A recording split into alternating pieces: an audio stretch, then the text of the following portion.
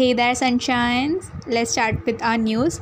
So, the first news is about WhatsApp. WhatsApp has filed a legal complaint in Delhi against Indian government.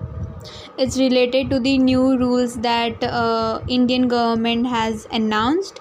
It says that WhatsApp says that one of the new rules is a violation of privacy right in India's constitution, since it requires social media companies to identify the first originator of the information when authorities demand it. In the next case, the Indian Medical Association had on Saturday sent a legal notice to Yoga Guru Ramdev over his alleged statement against allopathy and defaming scientific medicines.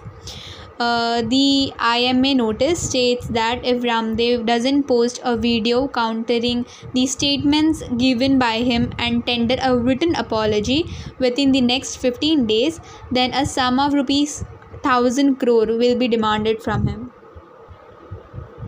Royal Enfield is going to shut all plant offices in Tamil Nadu from May 27 to 29. It will resume operations with first shift on May 31, and the company says that this closure is due to escalating COVID situations in the state.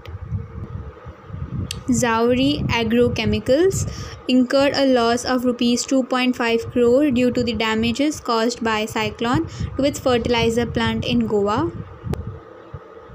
The next news is about Punjab Housing Finance. They executed a revised trademark agreement with Punjab National Bank on May 24.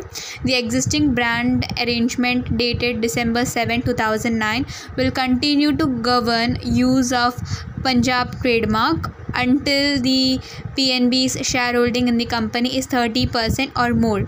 Upon PNB's shareholding falling below 30%, the new agreement will replace the existing agreement. Further, the board of directors of the company will meet on May 31 to consider fundraising by issue of equity shares.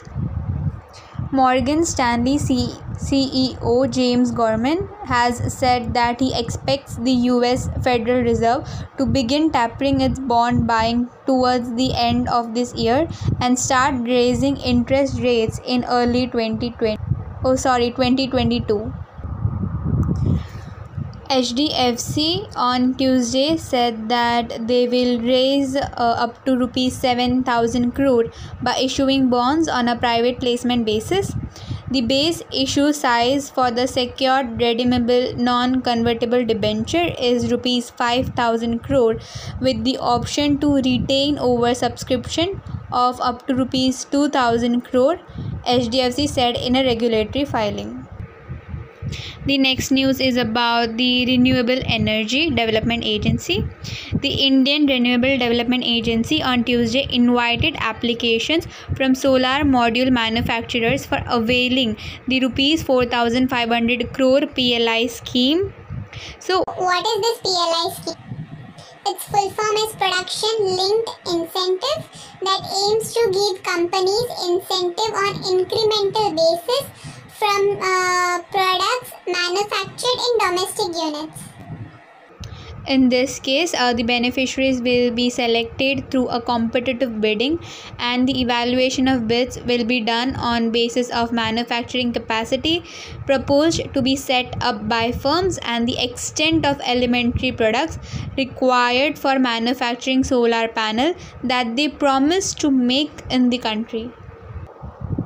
Next news is about Bill Gates.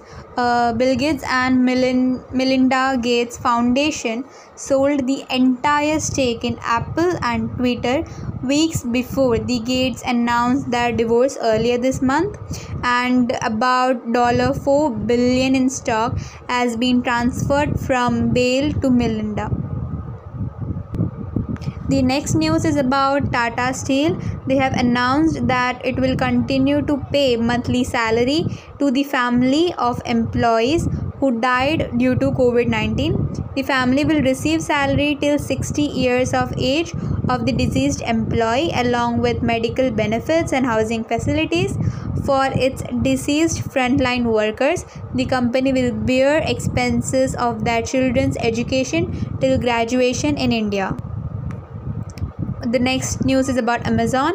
Amazon is expected to announce the acquisition of Hollywood studio MGM this week, several media reports claimed. The e-commerce giant could pay as much as $9 billion for the deal, which could bring a vast library of movies and shows to the Amazon's streaming service. Barclays on Tuesday cut India's GDP growth forecast to 9.2% for 2021 and 22 from its previous estimate of 10%. It said that the economic impact of the second wave of COVID-19 has been deeper than initially expected. The slow vaccination drive may pose medium-term risk to the growth, especially if the country experiences a third wave of COVID-19 cases. Unemployment rate in India sites grew to 17.41% for the week ended May 23 as per the data released by Center for Monitoring Indian Economy. The urban unemployment rate has jumped almost 1.5 times since April. So yeah, that is it for today guys. See you tomorrow. Bye bye.